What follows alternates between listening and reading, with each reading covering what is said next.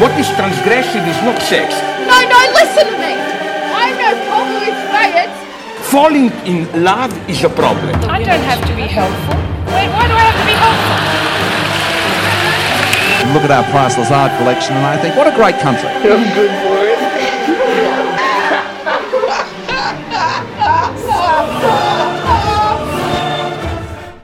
Yeah, today on Humidum, we've got some shit that you might want to listen to, or maybe not. I know that you probably don't give a shit about what we're talking about, but we care. So listen, dickheads. I don't even think we care either. No, I don't care either. But tune in. I mean, listen to the rest. There's some stuff happening. We're talking about orgasms, piss, women are stupid. And Jenny Saunter's going to do a review of House of Cards. Oh, First forgot beer about review. Jenny. Stay tuned. There is a recurring temptation.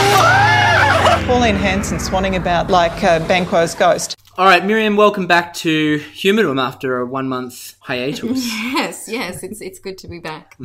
Now, Easter's just happened. What were you doing over the Easter weekend? Oh, look, I went to Melbourne and we went to the Yarra Valley and we bought a lot of wine and I actually stole a Prosecco poster, but there was probably about 50 people wine tasting, so they didn't even notice. It was only $10 anyway and it was Prosecco poster. I mean, whatever. What did you do, Pat?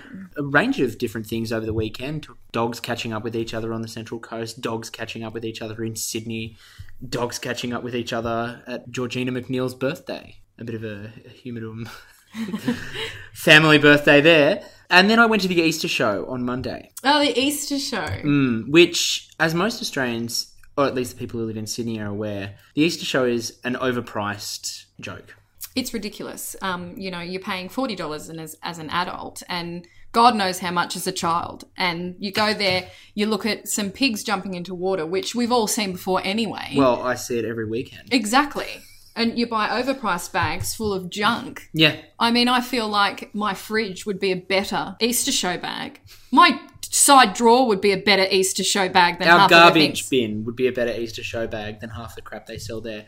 I think part of the excitement people have for the Easter show is the nostalgia and feeling something from their childhood. And I quite enjoyed the rides there because Sydney hasn't had Wonderland in long enough. And Wet n Wild is too far out west and is closed for half the year. Exactly. And if you buy a season pass to Wet n Wild, you can't get in at all. Oh, well, that's because right. of the lines. Yeah, absolutely. And then they gouge you for another $50 to get the skip the line ticket. Exactly. Which makes you feel weird when people are skipping the line in front of you. And I feel it's a little unjust, but I can't quite put my finger on it. So what were the crowds like at the Easter show? I imagine it would have been hideous. Well, on this particular day, it wasn't that bad. And I was told by a friend of mine who worked there that it was relatively quiet for an Easter Monday.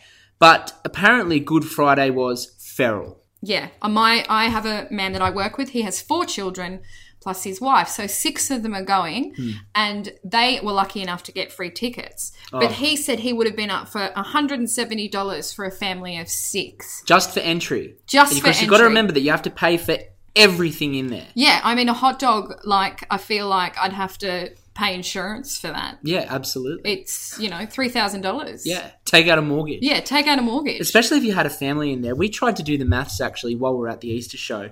Most show bags average out at about $20, $25. The Star Wars bag that I was interested in was $30, so I didn't get it because I'm sure it would have cost $3 to assemble. And then there's the compulsory Bertie Beetle bag. Oh, and yeah. I'd tell you what, Bertie Beetle must love Easter show because that's the only day of the year they sell anything. I don't see Bertie Beetle anywhere else. I didn't know it I'm existed not beyond looking the for Easter Bertie Beetle anytime else, but I've never seen it anywhere else. When you walk into Coles and say, do you sell any Bertie Beetle? They look at you funny and say, what do you think this is? Yeah. The Easter show?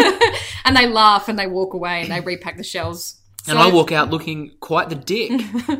But this is the thing, you get to the Easter show and you think, all right, I'm going to go do this and I'm going to go see that and I'm going to eat that. But you get there and it's a line of 100 people. So you don't get to see the wood chopping. You don't get to see the cute little pigs jumping into the water. And you certainly don't get a stupid show bag at the end of it. You walk out and you're upset and you just want to go have a drink. You're bitter, tired and disappointed. And you hate Easter. I did have some nice oysters in there. Where were the oysters? Was this in the Woolworths It was Fresh? in the Woolworths Fresh. Oh, amazing. So I did go in there. I had a glass of wine and some oysters. It wasn't cheap.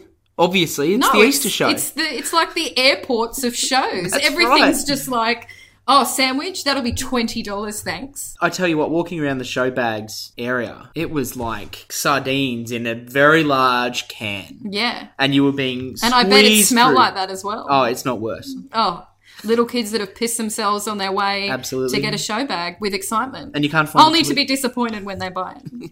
because they're being given a Bertie Beetle show bag. Yeah. So I know that everyone enjoys masturbation. It's a thing that I do regularly, and I'm sure that everybody else does, as they might not admit it. They're only human. But I mean, there's a new spiritual practice called orgasmic meditation. Now, this popped up, and obviously, I thought, let's have a look at this. So it's promoted by an author and a sex expert, and it's done in a group situation, in nests. Now, I don't know what that means.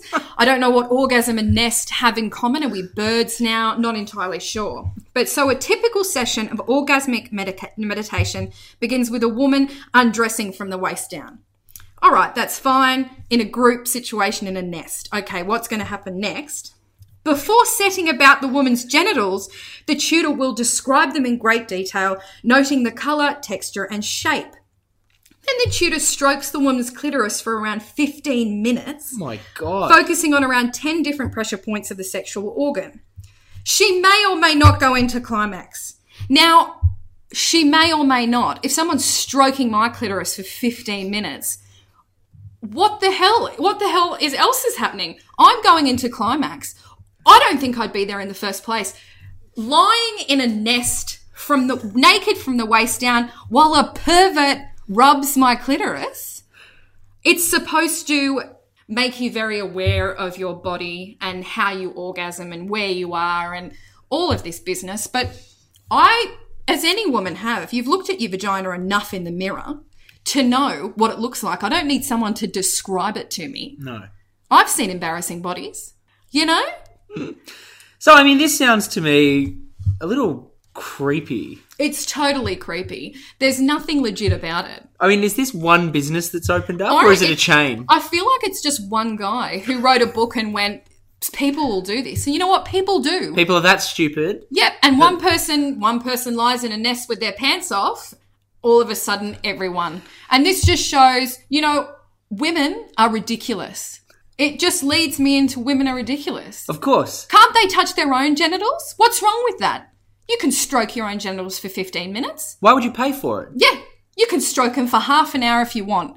Get someone else to do it that you're having sex with. Set up your own nest. Why are you paying some creepy guy in like a shirt and tie to lie over you and rub it?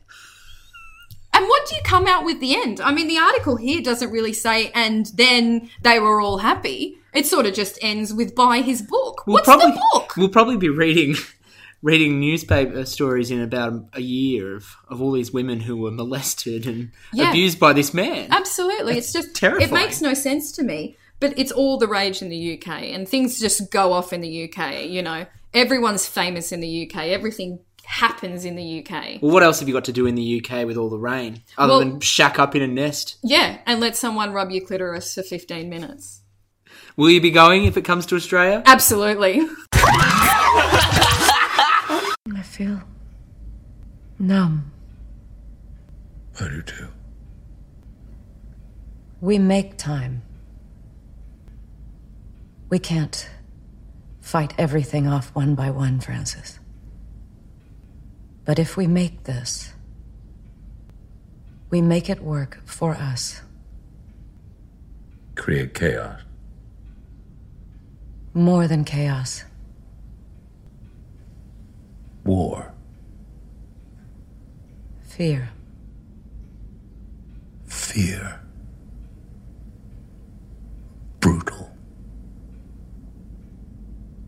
Total. I'm done trying to win over people's hearts. Let's attack their hearts. We can work with fear. Yes, we can. You should put on a fresh suit. Power tends to corrupt, and absolute power corrupts absolutely.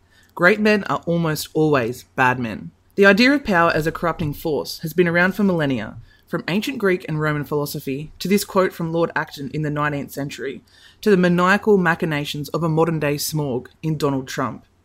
We can assume that Lord Acton is acutely aware of the history lessons that we have been taught from Nero, Bonaparte and Pol Pot, but could he have ever imagined of such a character as Francis Underwood?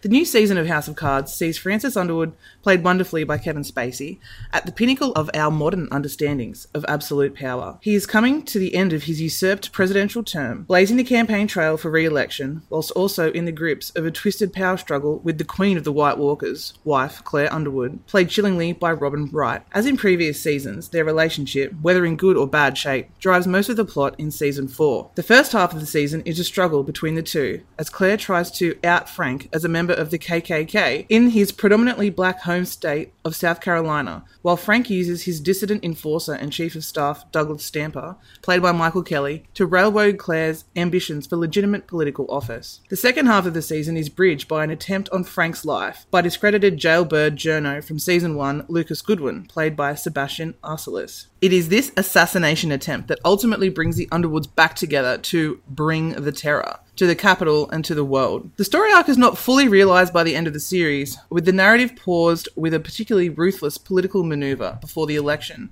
but it does set up Season 5 for some seriously vicious international strife. Some of the subplots of Season 4 are recycled from previous seasons, such as the ambitious but rash political rookie type Will Conway, played by Joel Kinnaman, or the dirt-digging journalist Tom Hammerschmidt, played by Boris MacGyver. But these weaker subplots serve to emphasise the sheer force of will and brutality that the Underwoods operate under, constantly being underestimated by the very people that they use to manipulate the game. They allow us to see just how far both Claire and Frank are willing to go, and just how absolutely they will be corrupted by their positions of power. What I love about House of Cards, which is done particularly well in this season, is the real-life parallels with contemporary American politics that cast some serious cynicism on the whole system. This manifests itself in the ICO, read ISIS, threat that culminates in a hostage situation on American soil. The Underwoods use the threat of terrorism to distract voters from their underhanded tactics and immoral misdeeds, which Hammerschmidt publishes just 3 weeks before Election Day, inadvertently pushing them to once again turn over the table and declare war, literally. Through Frank's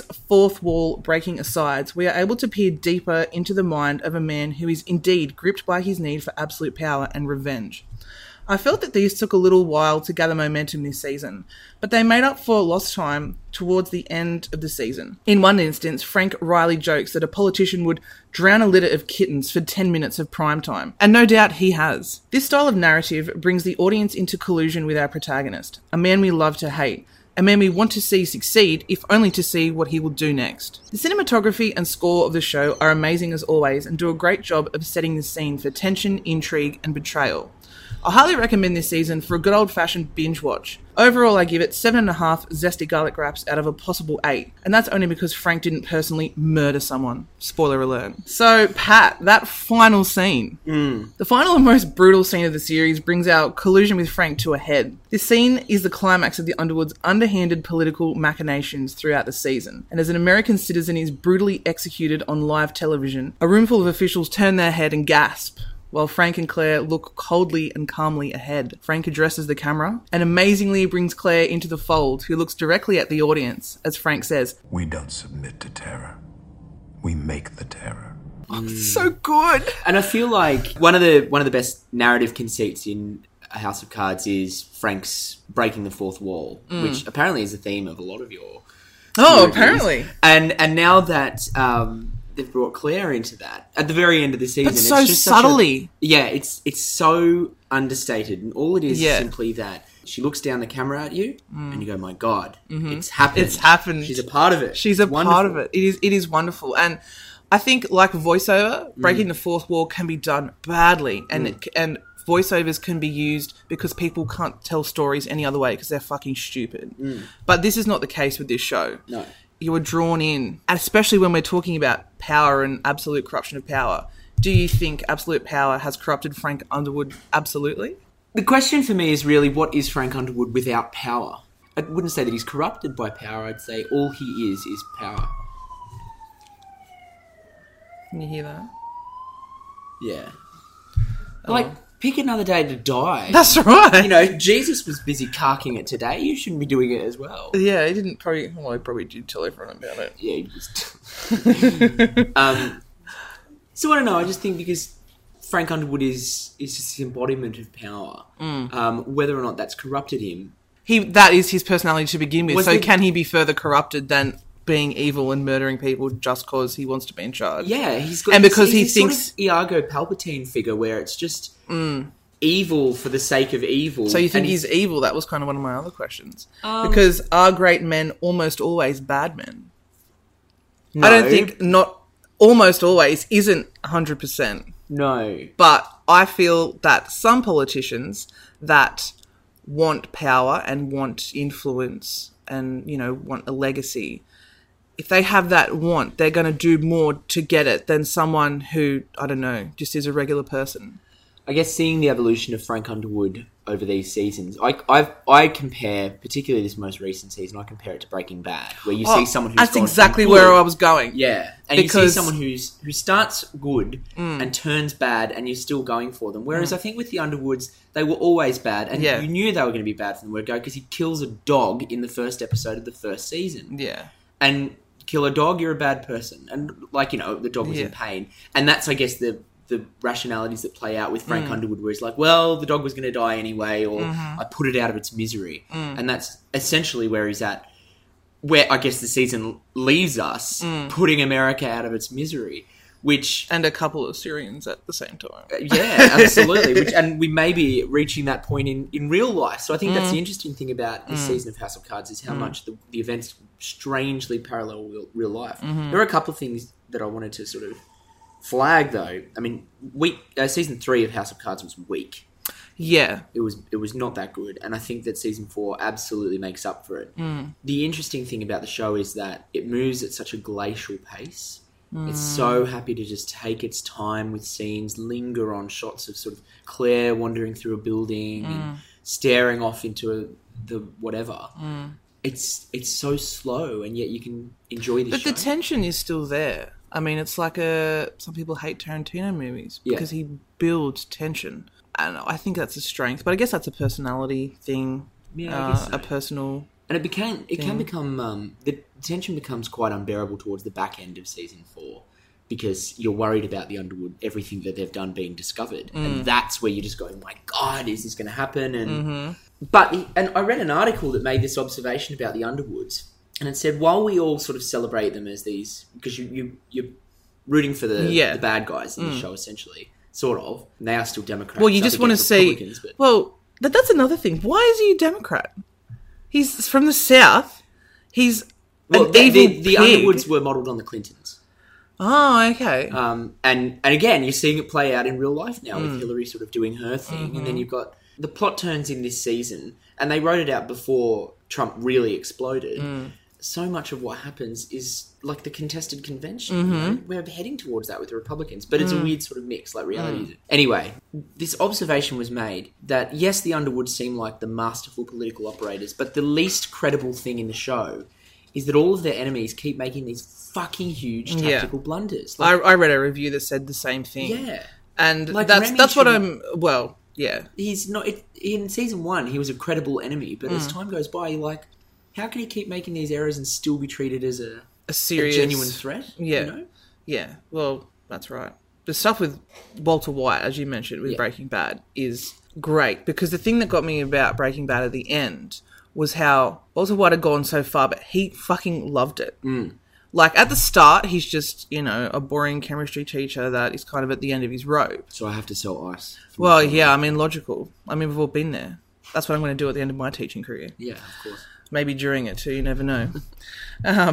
But Frank obviously loves it from the start. He loves the contest. He loves manipulating people. That is his, you know, sole motivation in life. And Walter White ends up there and he admits to Skylar that, yeah, he loves it. He loved it, and he loved the power, and he loved feeling finally important and strong. I just think that the journey that, even though Frank's isn't probably as strikingly different from the start, I still think that those motivations interest me. Characters like Iago interest me. I think we're at a point now with particularly a lot of television drama that, because television is the new cinema, and it really is, because you can take your time to do these things. We're at a point now where we're looking at characters who are either creatures of the darkness. So when the final episode of Breaking Bad happened, a review said, we've seen Walter White make this turn from the light to the darkness. And at the time, they contrasted it with Sopranos, and they said, where all of these characters are creatures of the darkness. And in House of Cards, we have a creature of the darkness. But it's just interesting that television has made this turn towards looking at the darker, the dark, the demons in our nature or whatever that sort of plague people. Whereas before you'd have these sort of heroic shows, and I think even as far back as Alias, you still see complex, dark characters. Battlestar Galactica, you see very flawed, complex characters, and I think this is... But it's so much more true to life than a Disney villain that is evil just because they wear a dark hat and have a twisty beard. But it's also far more compelling to watch. Oh, absolutely. Especially as you grow up and you experience the world and you're like, no, a lot of people are two-faced. They are secretly evil and use people, but have this facade of being, I don't know, a good person or a community-minded person, when in fact they're actually pushing people in front of trains. And that's why I think as I grow up, the more and more I am intrigued by and enjoy the character of Emperor Palpatine. Because when I was little and you watched Star Wars, he was just the guy at the end who could shoot electricity. But as time goes by, you come to appreciate those sort of fascinating bad characters, and they can just be flat out evil, but the texture of evil is so interesting, and I think that's what makes the Underwood such a compelling couple. I agree. And mixed with alcohol, we turn into raging brutes, distorting reality. Now, Miriam, we have a number of stories emerging around selfies, and I mean, I was told about a year and a half, maybe 2 years ago, that the year of the selfie was over. But the selfie has settled in now as a permanent feature of people's lives. The first story that I note is National Parks and Wildlife recently roped off Wedding Cake Rock in Royal National Park, south of Sydney. Quite a beautiful rock formation, but it's going to crumble and fall away. Yeah. They put a fence up, said please don't cross the fence. People kept crossing the fence. They wanted to stand on the rock. They wanted to get photos with it. They put a sign up and they've started fining people $300 a pop. And yet people are still jumping over, standing on this unstable rock to take a selfie. Well, they deserve to die. I mean, if you're disobeying all of that, then taking your life into your own selfie hands, you know? I mean, people have stood on Sydney Harbour who can't swim to get a selfie, fallen in and drowned. I mean, I haven't wasted a lot of time crying about that. No. More people die of trying to take selfies than die of shark attacks every year. And we know there are thousands upon thousands of shark attacks every year. We know for a fact, and I don't want to, preempt our Shark Week episode later this year, but we know for a fact that hundreds of millions of Australians die every week. Yeah. From shark attacks in this country. Are you suggesting that there's similar numbers of people dying from selfies? I think so. Look, I can say for 100% certainty that more people have died taking selfies in Australia than have of terrorist attacks. Absolutely. That's an interesting, real stat for you. Yeah. Right there. And I mean, what is the selfie doing? What is it doing? It's endangering your life, it would seem. Is it worth it? I mean, you're going to be dead. You're not going to be able to Twitter that photo, so what's the point? Exactly. Get someone else to take it. Imagine if Wedding Cake Rock collapsed underneath you mid-selfie. Now, you'd have a great selfie there, but your phone will be lost into the ocean. And so who's what was the hashtagging point? it? And as long as you had iCloud at least, so that the photo would upload while you were falling. Oh, look, I mean, that's the next generation. I mean, it'd be amazing. Speaking of terrorism and selfies, Ben Innes, one of the passengers on the Egypt Air flight that was hijacked by Saif Eldin Mustafa, managed to get a selfie with the terrorist mid-hijacking. How terrory was this terrorist if he was posing for photos on this plane? Here's a photo of him, because to me, he looks a lot like I can't a believe character that. in a film, and I can't think what film. He looks maybe a bit like a chipmunk, like a fat chipmunk. So Alvin and the Chipmunks? Maybe. I don't know, but I mean, the terrorist looks quite calm. I mean, well, what's the going fact on that he here? and I mean, when what was the bloke's name who was out here? The Link Cafe. The Link Cafe. Man Morris. Yes. Was all about social media. It's the latest thing with terrorists. Social media. It is. Ever since ISIS got on board. But how did he broach this subject with the terrorists? Well, I'll tell you how he broached it. He said that Ben Innes, his thought was that there was nothing to lose because if the bomb was real, he was going to die anyway. So he thought, I figured if, I could get close, there's nothing to lose. He got one of the cabin crew to translate for me and asked him if I could do a selfie with him. The terrorist shrugged okay, so I stood by him, smiled for the camera while a stewardess did a snap. It was the best selfie ever. Quote. Wow. Which country is he from? He's from the UK. Oh, UK. I mean, everyone's a celebrity there. He'd probably just got back from orgasm meditation. Yeah. While making every singer famous ever. I'm shocked. And that photo, it's the Coke bottle glasses that get me on the terrorist. Well, yeah. And it turns out the bomb was fake. Well, there we go. Best selfie ever. I'm telling you like a dog, that's a fucking acting, you mutt. Go to fucking bed, now. No. On the subject of airlines, and Miriam, you've just done quite a bit of flying actually in your 2-episode absence from Humidom. News.com.au has an article today. Dante Ramos's hairy problem. Airline passenger puts her ponytail over the back of her seat and in his face. It's disgusting. What would you do if you encountered that problem? I'd say, put your ponytail back where it belongs. I would get so annoyed at that. I mean, I get annoyed by people just breathing on the plane. And when you're on a plane, you've got such a small amount of space. Absolutely. And if someone's invading it with their hair, it ruins everything. And I mean, it would be going over his TV. It's bad enough when you're sitting next to someone that's overweight, that's spilling over into your aisle when a piece of hair's flicking in your face. Oh, no. It's terrible. It'd be awful. And, to top it all off, airline staff and aeroplane staff are just awful people anyway. And they're supposed to be lovely. But they're not, and they never are. They never are, Pat. I don't know if they're tired or they've got too much makeup on. I think they're rude. They don't say please. Who'd you fly with to Melbourne? I flew with Jetstar.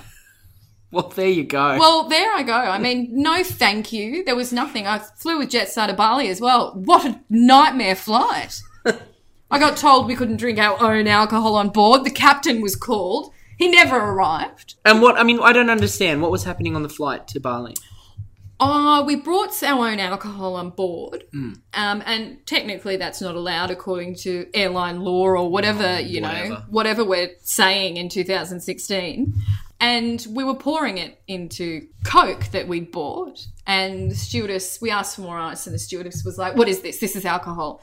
And we bluffed the entire thing and no, it's not. We have no alcohol. We have no alcohol. Meanwhile, I was there with bourbon and Coke next to me drinking it while I was saying it. He's like, this is illegal. And I went, oh, well, I mean, what are you going to do about it now? I don't have any alcohol, so it's not illegal. He said, well, when you get to Denpasar, I said, are you telling me that when I get to Denpasar, I'll get arrested for having alcohol open that I don't actually have? He's like, well, that's up to Denpasar. I went, all right, well, they've shot a couple of people. So I was a bit like, oh, God, what's happening here? Then he said, I'm going to go tell the captain. And Jay and I actually said, all right, go tell the captain. We were up the very back of the plane. I feel like if he went and told the captain never came because I'm sure the captain would have turned around and said, well, that's all very well and good, but I'm flying the plane. I don't care about two bogans sitting up the back drinking bourbon and Coke. That's right. We were given more ice in the end. I mean, but Jetstar's awful. There was no apology. That man didn't serve me again. I wonder if Magda Szubanski regrets ever lending her voice to their commercials. Well, I hope so because it's terrible and it's just jet shit. It's jet shit. Jet scarred. Flesh-eating zombies. Oh, why are you discussing that? Demonic hell beasts. It's never ending. It's just like the hole. Gina's hole. That brings us to the end of another episode of Humidom. Final thoughts for this week?